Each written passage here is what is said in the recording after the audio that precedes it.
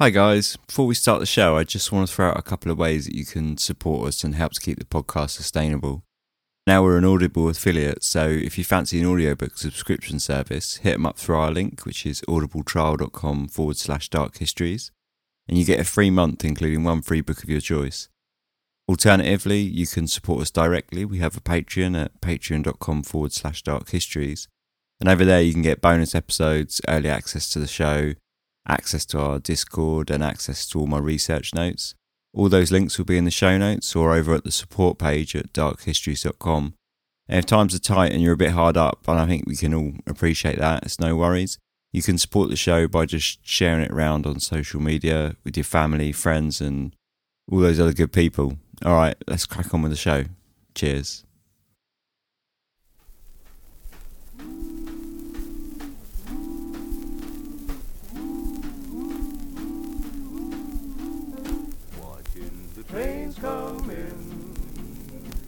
In the 1860s, railway travel was in the process of redefining a nation. Britain was changing as cheap, efficient travel spread out with a web of iron tracks connecting distant towns to the largest cities. The very notion of time and space had changed, and with this change came a growing fear.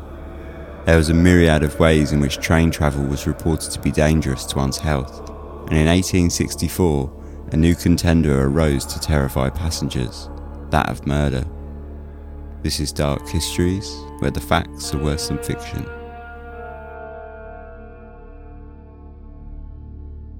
Hello and welcome, Season 2, Episode 17. I'm Ben, this is Dark Histories. I hope this episode finds you all well and having a lovely time. Just a couple of quick bits and bobs before we get going. I just want to say thank you to this month's new Patreon supporters. We've got Graham, Simon, Brad, Julian, James. As always, your support is humbly and really very gratefully received. So yeah, thank you so much. And a second quick thing, I completely forgot last episode. Congratulations to Kilobit, who solved the number station cipher. He actually was the first to solve it, and he's kind enough to write out how he done it over on our Discord. So if you're interested in how it's solved, jump on the Discord, check that out.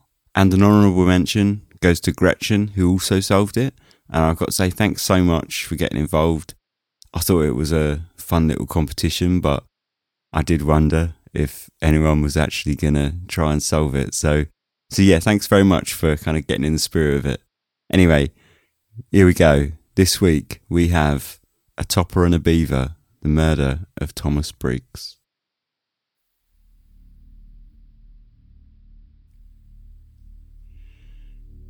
By 1864, over 10,000 miles of iron trackway had been laid across Britain, and the rail network had spread out across green fields and through the centre of hamlets in all corners of the Isle. In London, just a year previous, the world's first underground rail had opened, and steam trains carved through the tunnels below the capital, bypassing the cluttered horse-drawn traffic in the roads above. This vast network had trampled the standards for time and size.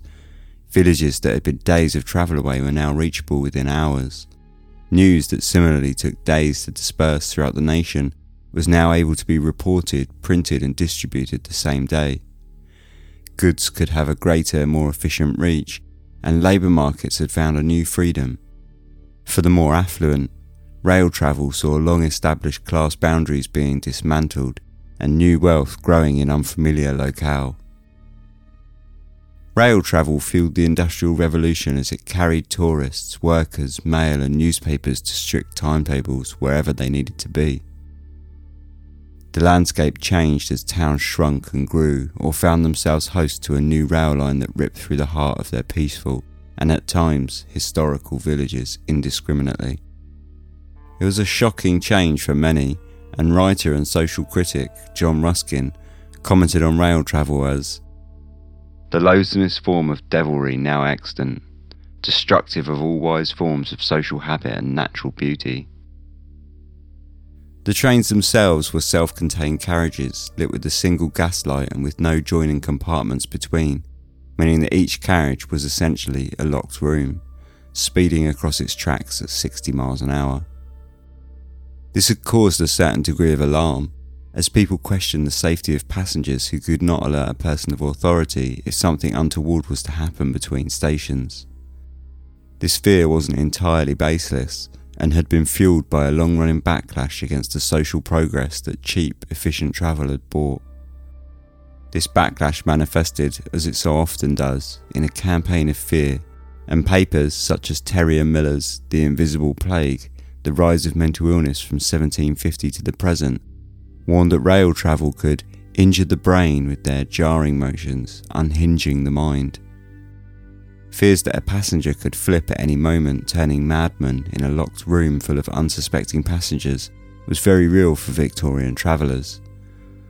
Punch, the satirical weekly, jumped on board and illustrated a map of Britain with an asylum and connecting rail networks to show how an escaped mental health patient could quickly make a getaway and wreak his or her particular brand of havoc. This fear of rail travel was widespread and deep. However, it was undeniable, even to the greatest critics, that this form of travel had brought new opportunities. Travel that allowed the lower classes to move their labour into the inner cities also allowed the more affluent to relocate themselves to newly emerging, leafy commuter suburbs. Thomas Briggs was one such commuter, having moved his family from the stuffy, pollution-filled streets of London to the spacious Hackney, now just 20 minutes travel to his place of work in the city, the financial and business district of the British capital. He was entirely typical, and one of thousands who had done the same. As the heat of summer crept over the horizon, his name was to stand out amongst the rest, stirring the undercurrent of fear, threatening to boil over. Thomas Briggs was born in Lancashire in 1795 and had moved to London with his family as a young teenager. He had married a woman named Mary and had 6 children, 4 sons and 2 daughters. The large family was well off, and Thomas, now aged 69, still worked hard as a head clerk in the bank of Messrs Roberts & Co. of Lombard Street in the City of London. In recent years, he had moved his family to Hackney and now commuted daily to work on the North London Railway Suburban Line, a semicircular track that connected Hackney to the heart of London.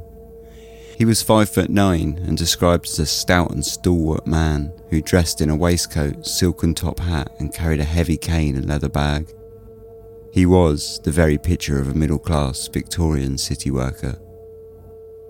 On Saturday, 9th of July 1864, Thomas Briggs had visited relatives in Peckham for the evening and was returning home around 8:30 p.m, walking to Old Kent Road, where he took a bus to King William Street and stepped into Fenchurch Street, a station that served trains on the same Northern Railway line he used for work.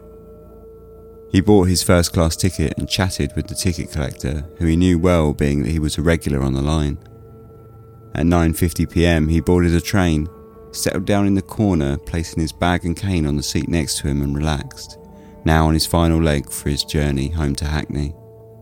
At 10:01 p.m, the train pulled into Bow, at Hackney Wick at 10:05 and Hackney at 10:10. It was in fact running slightly late, and the conductor, Benjamin Ames, let out a sigh as he heard a commotion further down the platform coming from 2 men. Sidney Jones and Harry Vernus were clerks who were boarding the train at Hackney and had the unfortunate experience of opening the door to the same first-class carriage that Thomas Briggs had boarded just 4 stops previously. Thomas Briggs, however, was no longer there. Instead, they walked in on an empty carriage covered in blood. Benjamin Ames sent a telegraph ahead to Chalk Farm Station, where the train was to terminate, and completed the journey, ensuring no one else was to stumble into the macabre scene in the carriage.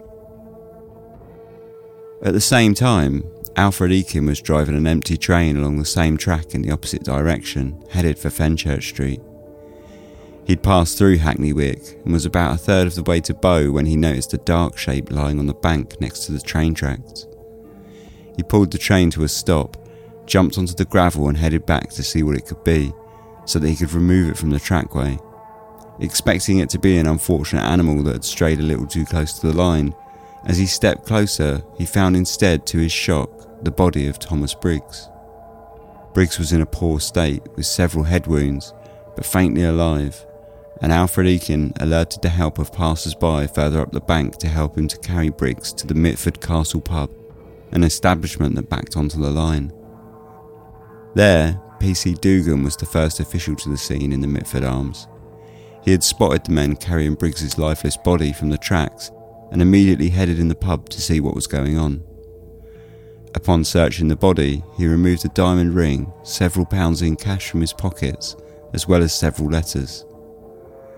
The letters were addressed to Roberts & Co. Bank, and so he sent for a member of the bank staff to come and identify the man, which, along with the letters, was promptly confirmed to be that of Briggs. By 2 a.m, his family had been contacted and Briggs's son arrived in the Mitford Castle. He accompanied his father as he was removed from the pub. The following day, Thomas Briggs passed away from his injuries, consisting almost entirely around his head, leaving him with deep wounds and a fractured skull, attributed to having been struck by a blunt instrument along with gashes by his left ear across his temples that were thought to have occurred as he fell or was thrown from the train. Back in Chalk Farm Station, the bloody carriage sat silently on the tracks, waiting for the murder investigation to begin. In 1864, any form of detailed forensic police work was still a glint on the horizon. Chemistry was not yet used, nor microscopic evidence. Even basic fingerprinting would not be used widely by police until 1891. Detectives, a relatively new concept in themselves therefore, had to deduce the ins and outs of crime scenes from the evidence they could see plainly before them. Walter Kersey was the first detective to step aboard the quiet carriage, now sitting quietly at Chalk Farm Station, and given the tools available to him, he deduced a considerable amount about the crime. The door handle was bloody. A large quantity of blood appeared to have flowed profusely from the corner seat. There was also a small quantity of blood on the window, 2 spots, like splashes. From this, along with the fact that Thomas Briggs was not a small man and the attack was quick, over in around 3 minutes given the position of Briggs between the 2 stations, the detective deduced that he had been asleep, with his head against the window at the time of the attack, and was therefore unable to mount any sort of defence. He also concluded that from the amount of blood on the door handle and the fact that Briggs had no blood on his own hands, the killer had thrown Briggs out of the train himself, quashing earlier suspicions that he may have jumped out of the train to avoid a robbery or assault himself. Kersey also found Briggs's stick, his bag and a crushed beaver hat damaged in the assault. A gold jump ring, usually attached to a piece of jewellery, most notably a watch chain, was also found, crushed into the floor of the train car. Seeing as how no watch or chain had been found on the body of Briggs, robbery was concluded to have been the motive for the attack. The police took the items to Briggs's family, who confirmed that both the stick and the bag had belonged to their father. However, no one recognised the hat. Thomas Briggs wore a silk top hat, much more costly and suiting to a man of his station than the beaver hat the detective had retrieved. The family also confirmed that Briggs was indeed carrying a gold watch on a chain and described it, including serial numbers. This initial inspection of the train car had given police 2 important leads on the case. The first being the missing jewellery. If it was a robbery, then it would be highly likely that the culprit would be looking to sell it on somewhere. And secondly, the mysterious beaver hat, which just so happened to bear the name of the maker in the lining, J.H. Walker of 49 Crawford Street, Marylebone. The next day, the press reported on the murder. It was the sort of story the public could feast upon, and the press were well aware sensationalist reporting of gruesome murders were already a staple, and this particular crime had an added twist. It was the first murder to have been carried out on a train in Britain.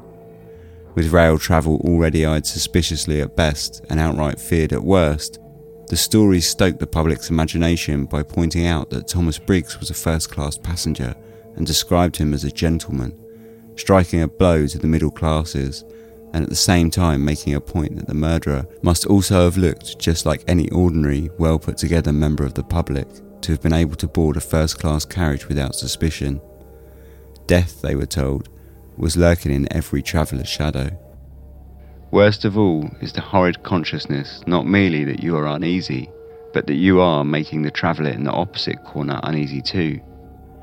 You know as the train rolls on that though he may pretend to be looking out the window, your vis-a-vis is keeping half an eye on your movements, just as you are keeping half an eye on his. The police were well aware of the perception of the case by the public, and looking to resolve the ordeal as quickly as possible, both to allay fears and to avoid criticism in the press, they appointed Inspector Richard Tanner as a lead detective. Inspector Tanner was considered brilliant, and at only 31 years old, he was an ambitious rising star in the Met Police. He quickly set about business by measuring the distances between stops on the Northern Line, and concluded that the attack had taken place between 10:01 p.m. and 10:05 p.m, taking a maximum of 3 minutes from start to finish. Witnesses around the station were not forthcoming, and it appeared no one had seen any suspicious person leave Hackney Station on the night of the murder, nor any persons covered in blood. The possibility dawned on the police that perhaps the murderer had left the train as it slowed and took off across the tracks in the opposite direction of the station itself to avoid detection, and if that was the case, it was highly unlikely anyone would have caught a glimpse of him. Likewise, the hunt for a murder weapon was unfruitful, and the police eventually decided that it was most likely that Briggs had been attacked with his own stick, which was a weighty, heavy affair. Though the amount of the blood on the instrument caused some debate, with nothing else found, it was the best the investigation had. A reward for information of £200 was issued, quickly rising to £300. £100 was pledged each from the North London Railway, the government and Briggs's workplace, the Roberts & Co Bank. This was a substantial sum in 1864, equivalent to several years' wages for a craftsman. The same appeal also offered a pardon for those that may come forward with connections to the murder, providing they were not the murderer themselves. Tanner ordered 2,000 posters printed, providing details of the case, including a description of the hat and the offer of reward, and then he had them pasted all over London, outside of newsstands, rail stations, and reprinted in newspapers across the country. After the reports in the press, the public interest soared, and thousands of letters were sent to their offices. Most of them were hoaxers claiming to know more than they did, or suggestions for the police on how best to handle the investigation. Regardless, all leads had to be followed up on. One letter, however, stood out and held more promise than a lot of the others. It was a letter from Mr. John Death, a pawnbroker who opened a shop in Cheapside and who claimed to have dealt with a watch chain matching the description released by police. Inspector Keresy visited Death immediately and confirmed that a man speaking good English, but with a German or possibly Swiss accent, had come into his shop to pawn a chain worth £3 10 The man, he said, had swapped the chain with one valued at £3 5. He had also taken a small finger ring with a white stone to make up the difference. He couldn't give any detailed description of the man, however, as he had acted suspiciously, seemingly trying to avoid direct eye contact. The next breakthrough came on the 9th day of the investigation when a cab driver named Jonathan Matthews stepped forward offering information on a man he knew who owned a hat that seemed to match the Beaver hat found in the train carriage. Initially, Inspector Tanner was not impressed by Matthews and described him as such. His manner appeared mysterious. There didn't appear any truth in him. The police found it odd that it had taken Matthews so long to come forward and assumed he had eyes on the reward money. Nevertheless, the cab driver certainly had a story, and if it was to be believed, he also had a name for the man. Jonathan Matthews had had a somewhat rocky past, but he was now settled in London, living with his family and driving a cab. He was acquainted with a young German tailor by the name of Franz Muller, a friend of the family who often came to dinner. There were some questions concerning Matthews and Muller's relationship, specifically that Muller had, it seems, to have been engaged to Matthews' sister-in-law at one time or another, though the relationship had seemed to have broken down. Franz Muller was a 25-year-old German born in Saxe-Weimar. He had apprenticed as a gunsmith in Germany, though he had turned tailor after he immigrated to England in 1862, where he presumably met Matthews' sister-in-law, and then through association, Matthews himself. Once, at dinner, Muller had remarked on how he liked Matthews' hat, and the pair struck a deal that Matthews would source another the same in exchange for Muller making him a waistcoat. The hat was a Beaver hat made by the self-same J.H. Walker as the one found aboard the train car. Muller had also left an empty jewellery box after Matthew's young daughter had taken a shine to it, and the jewellery box was stamped with the name and address of Deed's pawn shop. Matthew's story was a solid lead on the case, though it did have some inconsistencies. Police questioned Matthews on why it had taken him so long to come forward with the information. However, he replied that he had simply been unaware of the story until he had heard gossip concerning the murder floating around his taxi rank. Regardless, he supplied the police with not only Muller's name, but his calling card too. These calling cards were quite a fashion item in the day, and they were furnished with a photograph. Muller's too had a photograph, along with his address where he lodged. Inspector Tanner wasted no time in tracking the address. When he rapped on the door to 16 Park Terrace in Bow, belonging to a Mr. and Mrs. Blythe, his spirits were quickly dashed. Franz Muller had indeed lodged at the address for the past 2 years, and police found a hat box in his room that would have once contained the Beaver. Mrs. Blythe found it all quite strange, and she told Inspector Tanner that Muller was a quiet, well-behaved, inoffensive young man of a human and affectionate disposition. This was not the description Tanner was expecting. Furthermore, Muller was no longer residing with the Blythes. He had left, Tanner was told, 3 days prior, on the 16th of July, aboard a ship bound for America named the Victoria. Tanner had little time to waste. He requested permission to chase Muller across the Atlantic. If Muller arrived in America, there was every chance he could slip away from justice, and this was not an outcome that Tanner was relishing. The ship Victoria was a sailing ship, and that meant that the police had one advantage over Muller. An arrest warrant was granted, and Tanner left for Liverpool the same night aboard an express train, taking both Deeth and Matthews to gain passage on a much faster steamship named the City of Manchester. Steamships were significantly faster than sailing ships, meaning that the entourage could land in New York before Muller and await his arrival, allowing them to catch him unguarded and place him under arrest. On the morning of the 20th of July, they set sail from Liverpool. The journey would take 2.5 weeks, during which time a void of information would appear. The story of Thomas Briggs's murder that had captured the public's imagination, knocking even news of the American Civil War off the front page, would be left to stew as news of the transatlantic chase and extradition hearing in America would drip back across the ocean. Whilst the City of Manchester sailed across the Atlantic in pursuit of Muller, the press back home in London found that they had a public hungry for news and very little hard facts to feed them. Instead, they turned to editorialising on the guilt of Muller to continue to stimulate their circulation, with almost all reports skewing negatively against him. Rumours of the ship Victoria were cast out daily with little rhyme or reason, and very little truth. Muller was reported on as an assassin, and reminders that capital punishment awaited him were in almost every paper. In general, the British public had accepted German immigration into England with a relative indifference. However, with the outbreak of Germany's war against the British ally of Denmark in the early months of 1864, a sea change of opinion against German immigrants had found attitudes and prejudices changing, and they were not in favour of Muller. At the same time, a statement was delivered at the inquest from a Mr. Lee. Lee was a friend of Thomas Briggs and had travelled on the same line regularly. He had had some hesitation in coming forward, on account that on the night of the murder he was visiting a young lady who was not his wife. After he officially came forward, this was documented as Lee simply taking a walk. Lee's story was curious. He had seen Briggs on the train just before his murder, and he had said goodnight to him as he walked past his carriage on the platform. But more strangely is that Lee claimed to have also seen 2 other men in the carriage, men who were not there when the train arrived, sans Briggs, in Hackney. Police asked Lee to describe the men, and neither description matched that of Muller. Still time passed, and still the press printed their stories. Subtle changes were happening, however, and now, bolstered by Lee's statement, the press began to change their tact.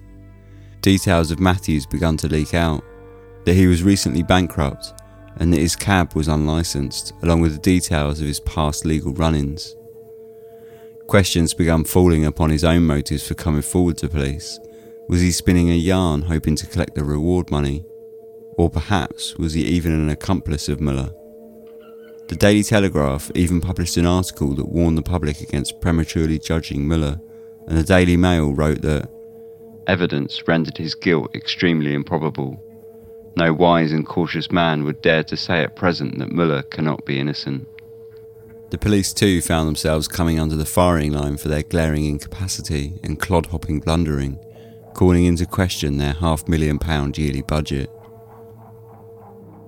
Mercifully, the city of Manchester pulled into New York on the 5th of August, allowing for new news to take the fore. The ship the detectives had travelled on was so quick across the ocean, however, that they had a full 3 weeks of waiting, time enough for extradition preparations to be outlined. Finally, Muller's Victoria came into sight on the horizon on the evening of the 25th of August. Inspector Tanner and Inspector Kersey, who had followed Tanner to New York 2 days after he left, were waiting on the docks after alerting pilot boats to the details of the incoming passenger, warning them against the possibility of escaping passengers and reminding them they weren't to mention anything about Muller to be sure he would not be alerted to the police lying in wait for his arrival. After the ship docked, Tanner went aboard and the captain sent 2 armed guards to follow Muller discreetly. The passengers were called for a quarantine check, and when Muller's name was called out and he stepped forward, Tanner took him to one side and arrested him for the willful murder of Thomas Briggs on the North London line. Far from acting panicked, Muller said simply that he was never on the line and he had no idea who Briggs was. The police took him to his room where they assembled a makeshift lineup and called for Death, who pointed out and identified Muller immediately as the man who had come into his shop. When they searched Muller's personal items, the inspectors found both the gold watch that had belonged to Thomas Briggs and a silk top hat matching the description of the one Briggs often wore. Muller claimed that he had bought the hat on the used market over a year ago, and the watch, he claimed, had been bought back at the docks in London. It was not the most convincing story, and whilst he remained calm, Muller must have realised the predicament he was now in. He was taken ashore and the extradition process began. During the extradition hearing, which opened on the 26th of July, Muller was defended by Chauncey Schaefer, a verbose and flamboyant attorney with a good record of defending difficult criminal cases. "You could always rely on Schaefer to provide good copy," remarked the press. Schaefer lived up to expectations, opening the proceedings by claiming that the extradition was invalid and that any treaty between America and England were no longer applicable. "England and the United States are in a war, an undeclared war, but nonetheless a state of war, a mixed and unsolemn state of war, as Grotius defined it. A state of things that, by the common consent of mankind, suspends all treaties between the 2 countries concerned. England cannot say she is neutral when she furnishes our rebellious subjects with vessels of war, opens her ports to them, furnishes them with arms and ammunition, and sends them forth on their errands of destruction." Schaefer steered a steady course throughout the hearing, ramping up his speech and underlining all manner of Anglo-American disagreements, aiming to exploit the tensions between the countries, all to great public amusement and applause. At one point, he pointed to Inspector Tanner and damned the English for murdering our citizens, destroying our commerce, and humiliating our nation. England must come into court with clean hands. She must not come here and ask of us to honour her justice when she dishonours her own, breaks her treaties and cries peace and neutrality while at the same time she lets slip the dogs of war." The crowded courthouse loved it. Schaefer had certainly given good copy. It was not enough, however, and once evidence had been given as to the guilt of Muller, his extradition was granted. Whilst the papers had a field day with Schaefer's speeches, they commented on Muller as vacant and indifferent, stating that he was surely either a simpleton or an innocent man to have remained so calm. The now sizable party of Tanner, Kersey, Death, Matthews and Muller sailed back to England on the 1st of September aboard the ship Etna. They docked in Liverpool 15 days later on the 16th of September to much excitement. The public were finally to catch a glimpse of this most foul murderer that they had heard so much about. When they arrived, there was a suitable crowd vying to catch a glimpse of Muller. Quite aside from the monster they were expecting, however, he appeared like most other young men. After the hype of the press during their time at sea, his appearance was not much more than a disappointment. The press remarked that he had seemed quiet and cheerful, and on the return journey to England under the surveillance of Inspector Tanner, who he had roomed with for the whole journey, he had shown exemplary behaviour, so far that no form of restraint or handcuffs were found necessary.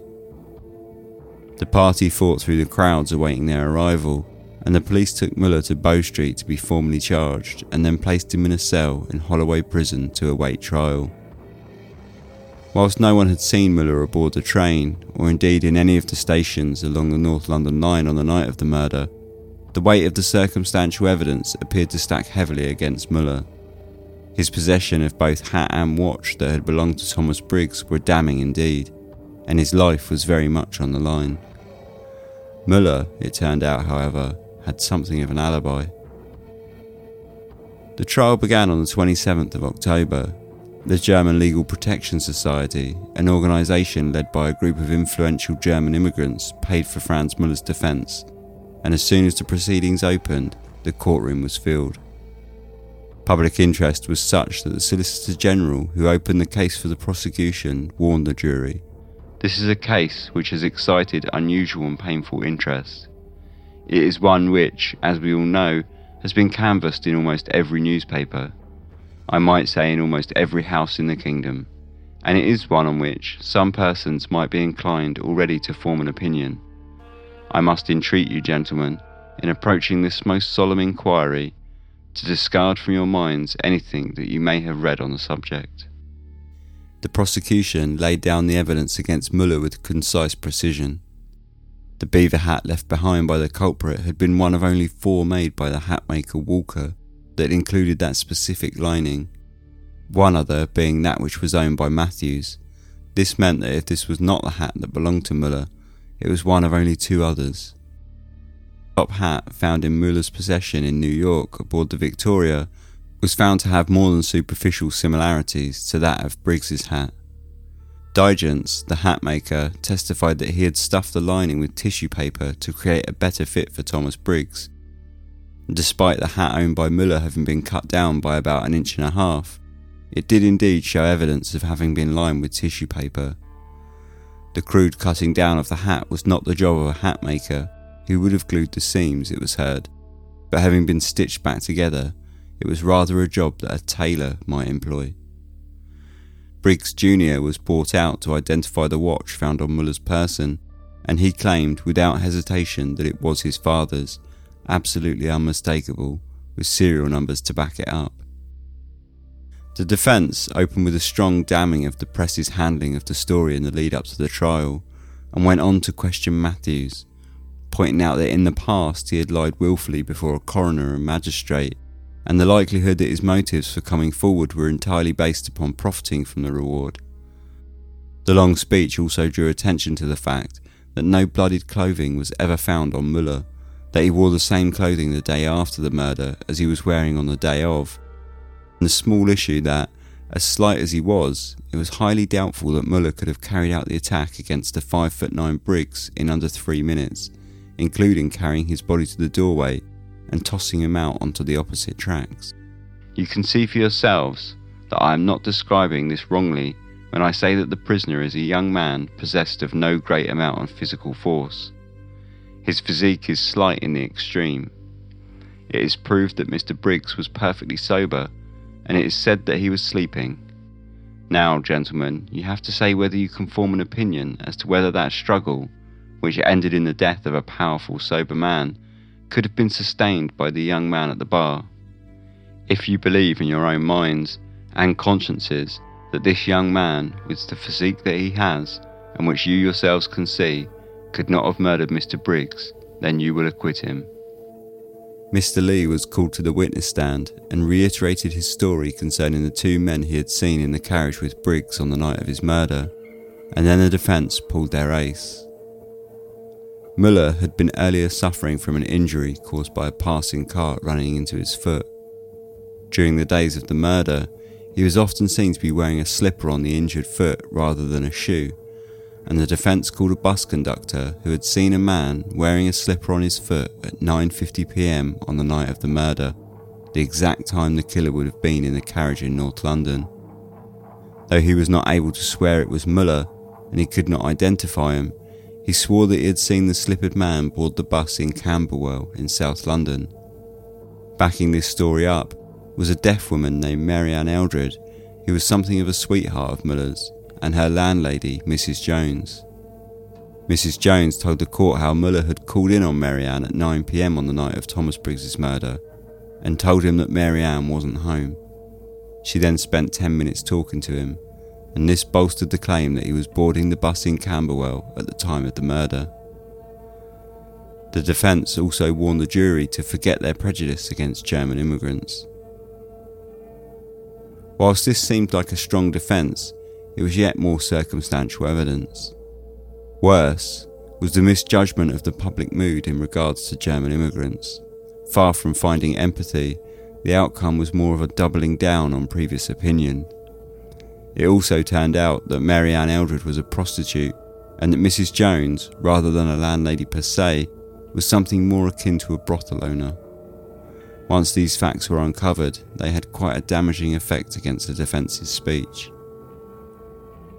Muller's trial lasted for 3 days in total. The jury was out for a mere 15 minutes before the verdict was returned, and the court found Muller guilty for the murder of Thomas Briggs. I have no more doubt that you committed this murder than I have with reference to the occurrence of any other event of which I am certain, but which I did not see with my own eyes. Muller's sentence was handed down and was to be public execution by hanging. In 1864, defendants weren't allowed to speak in their defence. This was the first time the court heard him.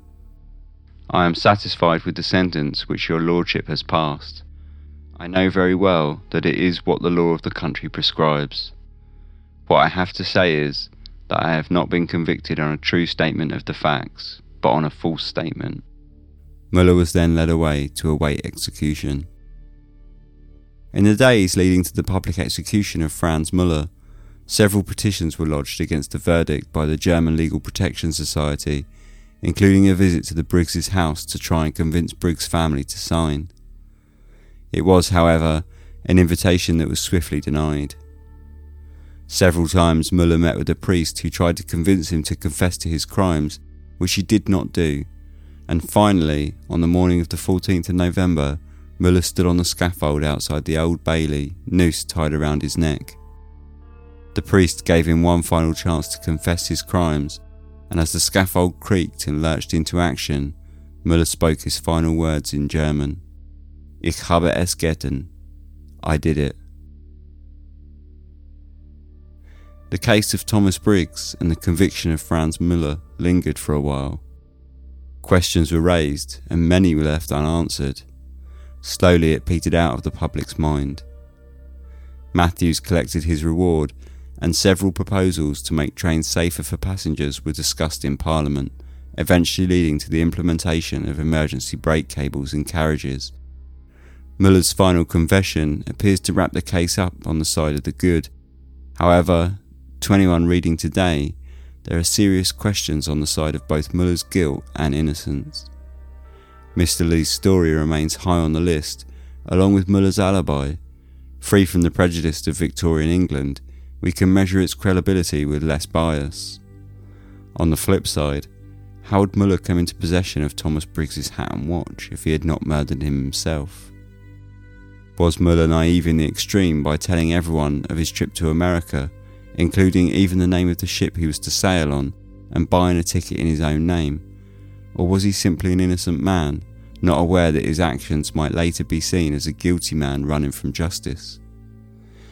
His final confession stamps a finality on the affair, but for those that fall on the side of judging him innocent, remains a cryptic thing to have said, if he said it at all. So, would you reckon guilty? We'll go through some of the bigger questions after a quick break. As mentioned at the start of the show, Dark Histories is an official affiliate with Audible.com. As an affiliate, Audible has given us the chance to offer our listeners a 30-day free trial, and that includes an audiobook of your choice. I've actually been a member of Audible myself off and on for over a year or so now, so I'm pretty happy to advertise the service. For those that don't know it, Audible is an audiobook subscription service that gives you 1 credit for every month you're a member. You then go ahead and you spend your credit on any book that you like, and if you decide to quit your membership or put it on hold, you keep all of your old audiobooks. With our link, audibletrial.com/darkhistories, you can sign up for a free month, and that includes a free audiobook of your choice at the same time. If you don't think it's for you at the end of the month, you can cancel your subscription before the 30 days are up, and you've lost nothing. You've gained an audiobook, and you've helped to support the show. This month, I've actually been listening to a book that covers the case in this episode called Mr. Briggs's Hat by Kate Colquhoun. I usually bury myself in physical books and research papers or transcripts, so to find this one on Audible was a little bit of a treat for me. They got desktop, Android and iOS apps, and they all sync up, and they also give you hassle-free returns if you find you've spent your credit on a duffer, which is something that I did when I found that I'd spent my credit on a German version of The Lost World. So they took it straight back, and I got my credit back and everything was good. So if you think that sounds like it might tickle your fancy, head over to audibletrial.com/darkhistories and sign up for your 30-day free trial. Ads are a pain in the butt, right? So do you want to know a good way to avoid listening to them? If you sign up to Dark History's Patreon, you get ad-free versions of the show with early access to episodes, access to bonus content, stickers, exclusive discounts on the t-shirt store, and all that other good stuff. You get content from me, you get videos, I give like little running commentary and behind the scenes of how I make the show. And by being a member, you're directly supporting the show. You can sign up for as little as $1 per month, and you can help make Dark Histories the best it can be. For more information, check out our website at darkhistories.com or pop over to the Patreon at patreon.com/darkhistories. Right, enough of all that. Thanks for listening, and let's get back to the episode. Welcome back. So, what do you think? Guilty? Not guilty? For me, there is a myriad of questions here, but I think there's really sort of 3 big questions and then a bunch of kind of half big questions, because none of them are really small. Matthew's relationship with Muller is definitely something slightly interesting there. He was questioned by the police and they found it quite suspicious that it took him such a long time to come forward. And that sort of answered in a few different ways, really. Firstly, they said that he was waiting for the reward to see if it would go up, because it went up from 200 to 300. So they wondered if he was just waiting for it to go up and up and up. And in that case, was he just purely motivated by the reward? But even if he was motivated by the reward, there was, I think, the prosecution during the trial actually said, you know, even if he was motivated by the reward, isn't that fine anyway? You know, why offer a reward if you don't expect the people coming forward to be motivated by that reward? And I think they had a good point there. So whether or not he was motivated by the reward, I'm not sure that's important. But there's more theories about their relationship, and one of them is that it took him such a long time to come forward because he was waiting for him to go to America, and then he was going to come forward so that he could collect the reward, and hopefully, as far as he was concerned, Muller could get away. And then there's other ideas or questions raised concerning Muller's relationship with his sister-in-law, and it all going quite badly wrong. Apparently, they broke up in the end because Muller was overbearing. But it's, you know, neither here nor there, really. But all of these questions were asked at the time. You know, these are not new questions. It's not a very well-known case. I've never really seen it discussed. So these are all questions that were actually asked at the time following his execution. Because after his execution, it didn't just die down. Like I say, it petered out eventually. But there was a lot of people asking a lot of questions. One of the other sort of questions, which I thought was quite an interesting one, was Deeth being able to ID him in the lineup on the Victoria. And he pointed him out instantly and said, "That's the man that came into my shop." But when he gave his statement to the police earlier, he said that he couldn't give a good description of Muller because when he'd served him, which actually his brother had served him and he came along and sort of helped out. But he said that he was sort of trying to avoid eye contact. He was basically acting shifty as hell and avoiding sort of anyone getting a good look at his face. So if Deeth can give a description of him when he gave his statement, how was he able to walk onto the Victoria and say, "There's the man right there, boom"? Was he shown Muller's calling card by the police? Makes me wonder. Because the police had an awful lot to lose. And this came up a lot after the execution. And it was one of the sort of big questions of the time, was the police really couldn't be seen to have ballsed it all up, basically. And, you know, there was documents that they kept out of the public, which were the documents that he'd written in whilst he was in jail waiting to be executed, which I think were essentially just his statement saying that he hadn't done it, as far as the descriptions of them go.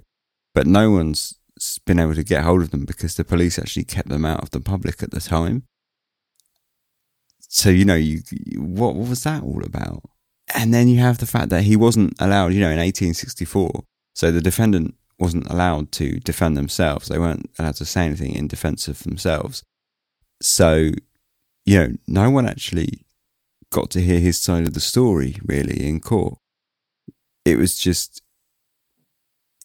although he could speak sort of by proxy through his attorney, that was all had to be done sort of in a very kind of strict way, and just pointing out evidence. But no one was actually able to sort of just hear his side of this, you know, his statement, really. He wasn't allowed to give any statements because if you were arrested for murder, basically forfeited your rights. But the three sort of big ones for me, okay, so because, I mean, I'm really on the fence with this. I'm on the fence with everything in Dark Histories. I mean, you should know by now, I never solve anything. I never come to, or you know, I never even solve anything in my mind. But, you know, the sort of three big questions for me are Mr. Lee's story about the two men in the carriage. That is fishy as hell. And his original statement was totally overlooked by the police. They said it was overlooked, but was it overlooked, or was it the fact that Kerosene and Tanner were on their way to America at the time that he'd given his statement, and therefore the police sort of felt like, oh, perhaps we should sort of forget this one and sort of accidentally throw it in the bin.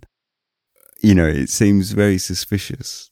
It seems like it's not a statement that corroborated their line of inquiry at the time. So rather than pursue it, they just sort of put it to one side. And it just so happened the defence got hold of the statement as well and brought it up in court because the prosecution ignored it in court. So Mr. Lee was just a middle-class guy who knew Briggs, and he happened to walk past and see Briggs, say goodnight to him, and see two other guys. That seems to fit quite well, given that, you know, it would have taken quite a bit to have thrown him out of the door of the train and to have killed him so quickly. Even if he was sleeping, you can much easier see if it was two people. If, say, he was asleep in the corner, if one person sort of held his arms whilst the other one beat him, they robbed him, and then the pair picked him up and threw him out the door, you can much easily see that, rather than just the one guy, right? Or, for me, I could. So that's definitely a fishy part of it. And then you've got his alibi. how many people are you going to see walking around with one slipper on? A slipper on one of their feet. It's fairly well documented that he'd hurt his foot, and several witnesses had seen him walking around with this slipper on his foot rather than a shoe. And then it just so happens that a man gets on a bus in Camberwell at the time of the murder with the slipper on. And then it just so happens that Muller actually knows someone who lives near enough to Camberwell that he would have been there, or he had a reason to have been there as well. So his alibi is pretty tight. I mean, I wouldn't say it's super tight, but it's enough, surely, isn't it? One person says they think they saw him. Another person says they definitely saw him a little earlier. That's a pretty tight alibi. It at least deserves more consideration than it did in the day, I guess, because in the day, they basically got shot down through prejudice, I guess. And then the last sort of really big one for me is his final confession. Now, I read a little bit about this, and I'm not so sure that he actually said it. I don't think he did. There was a big kerfuffle about this confession because it was very convenient, shall we say. I don't want to get all conspiracy, like tinfoil hat or anything, but it was very convenient that his last words that no one really heard were an outright confession, despite the fact that he'd gone the last 2 or 3 days absolutely denying it to everyone. Why would he suddenly at the very last minute change his mind and say, oh yeah, no, it was me, I did it. Yeah. It's convenient, right? When you've got a police force that doesn't want to be seen as bungling. You've got arguments against capital punishment raging. If there was any doubt that they'd hung the wrong man, that was going to go quite severely against those arguments. Because at the time, capital punishment in England was, obviously a lot of people went to go and see him get hung. So there was a lot of people that were still into it.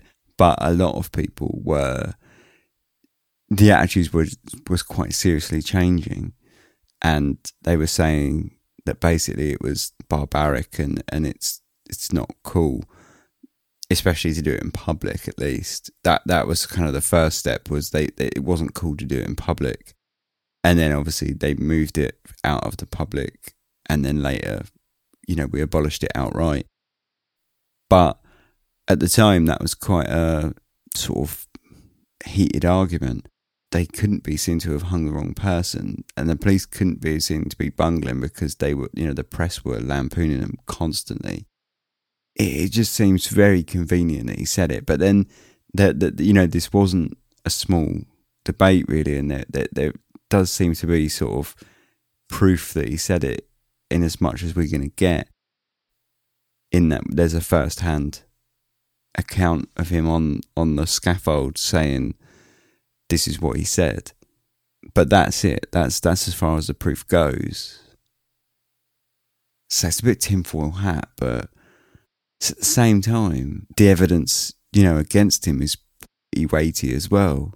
How did he have all those items? If he had just the watch or just the hat, I might be willing to sort of say, okay, I think he's innocent. But he had the watch and the hat, and he'd pawned the chain. It all seems very you'd be pretty bad luck to have them all. And he was quite inconsistent. He told people different stories. He told different people. He'd bought them in different places and at different times. Now, his defence essentially said that it was because he was a vain man and he liked to kind of talk himself up a little bit. He'd previously told someone that he was going to America on behalf of his boss that he worked for currently to be paid quite an extravagant wage, which wasn't true. And he was quite he was quite into his bling, I guess. So the defence tried to chalk his kind of inconsistencies of stories to that, basically saying he wasn't really going to say to someone, oh, I bought them off this shifty looking guy down the docks real cheap, because it's not very fancy, is it? So that's how they kind of come up with that.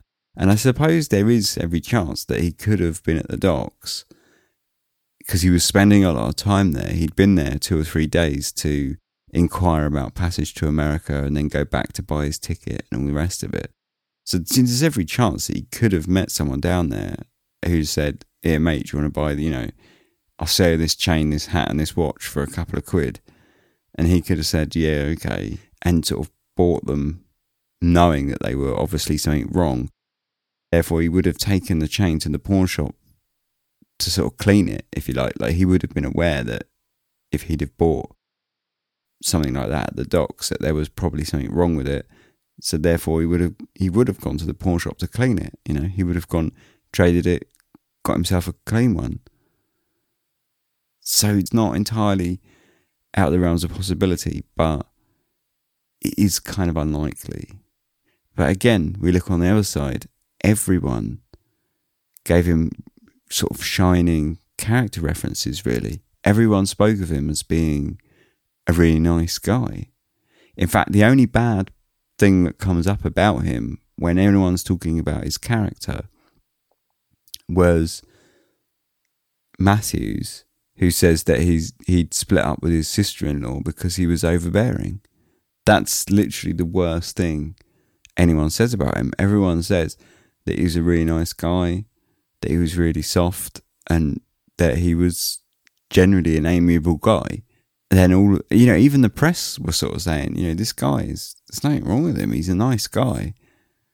And in fact, on the boat journey back to England, he bunked with Tanner, and Tanner was like lending him books and said that he was, an impeccable prisoner who'd done, who acted absolutely perfect and had sort of not become friends with him at all, but had basically got on all right with him all the way back.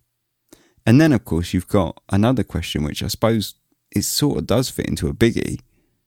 Sort of a big question is, if he'd killed someone and was fleeing to America, which is how it was kind of framed at the time at first, if that's what he was doing, why had he told everyone weeks in advance that he was going to America aboard the Victoria, and when he bought his ticket in his own name? So that's either incredibly naive or he was innocent. That's really all you can point at, surely. You can't sort of say, if you're guilty and you know you're guilty and you're fleeing justice, you're not going to go down the docks and say, this is my name, this is my address. What other information do you want? It's going to be cleverer than that, surely. So I don't know. There was an interesting quote from a paper, the Brisbane Courier, which gave a overview of the case, I guess, once it was all done and dusted. And they reported on him in the courtroom, and they said that the unhappy man was obviously keenly sensible of the This is what happens. This is like what you don't see because I edit it all, but I can't read at all. The unhappy man was obviously keenly sensible of the perilousness, that's the one, of his position. The almost apathetic indifference with which he listened formally to the chain of evidence by which his connection with the murder was sought to be established was now changed for a nervous restlessness. He was engaged throughout the day in writing notes to his solicitor and constantly made suggestions to his counsel.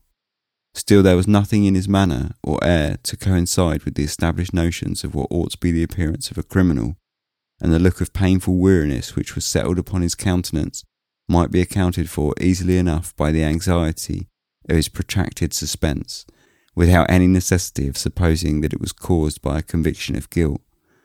In fact, the look of Franz Muller afforded no test whatever by which any opinion could be formed as to his innocence or the contrary. And that's not unusual. I read hundreds of quotes like that that basically said the dude was really chill.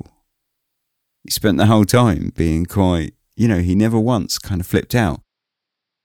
Only twice did he give way to any emotion, and that was when he first came back to England and the German Legal Defence Society, whatever they were called, first met him and told him that basically they would pay for his defence and they were kind of on his side, and he sort of broke down in tears as a sort of thankfulness that was sort of shown. And a second time was as he left the courtroom and just been told that he's going to be publicly executed.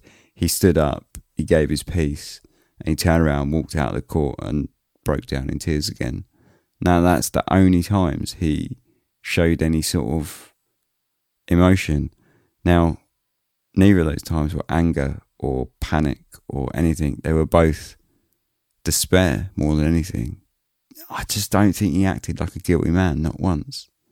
But at the same time, I'm obviously, probably listening to this, you would think that I'm nailing him on as being innocent. And I suppose I'm probably about 60% think he was innocent. But there is a big question of where did he get those items then?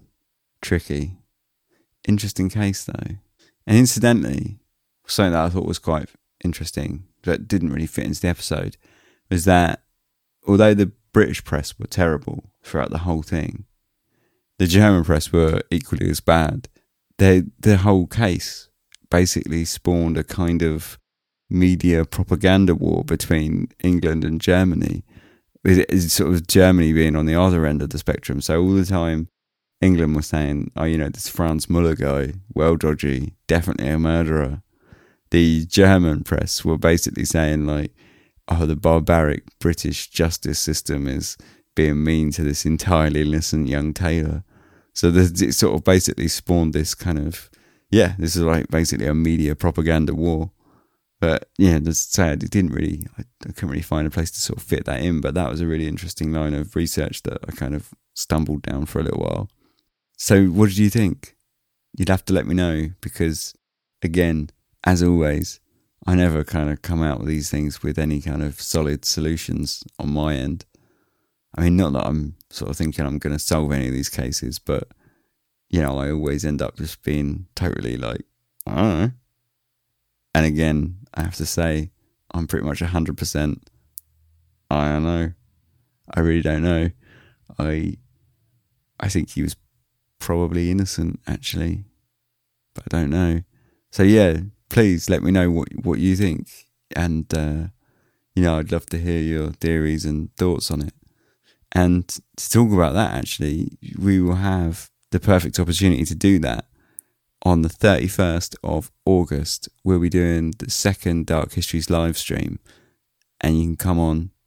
You can either come on the stream and chat, sort of voice and video if you prefer, or you can come into the YouTube channel and just use the text chat and sort of chat about this episode and the previous episode.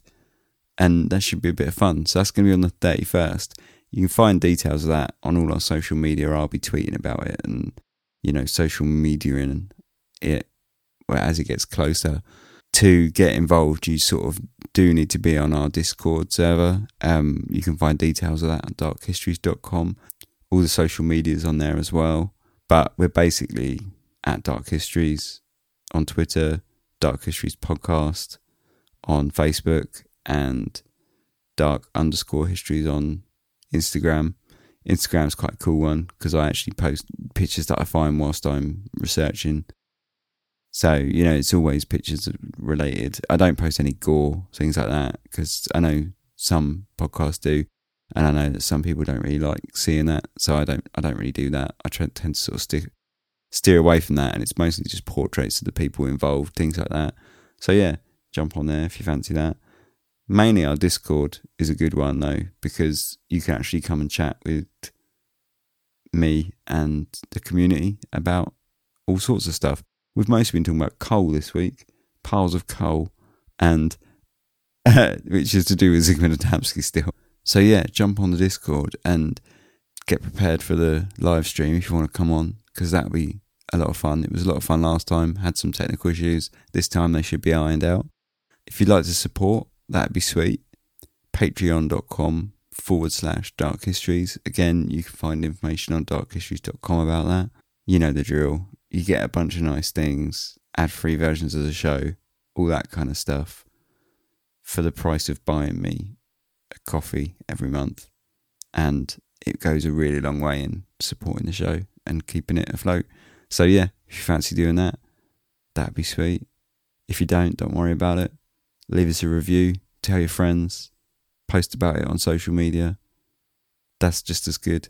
Anyway, I hate all this self-promotion lark. This has been a bit of a true crime month, hasn't it? So next episode, not sure what we're going to do yet, but it'd probably be something not true crime.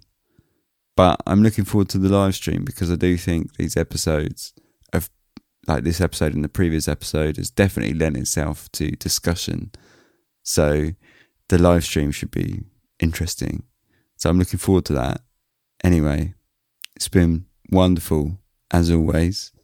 And, you know, I'll be looking forward to hopefully meeting some of you guys on the live stream. So until then, or the next episode, I hope you have a fantastic couple of weeks. Thanks very much for listening. It's been wonderful as always. Sleep tight.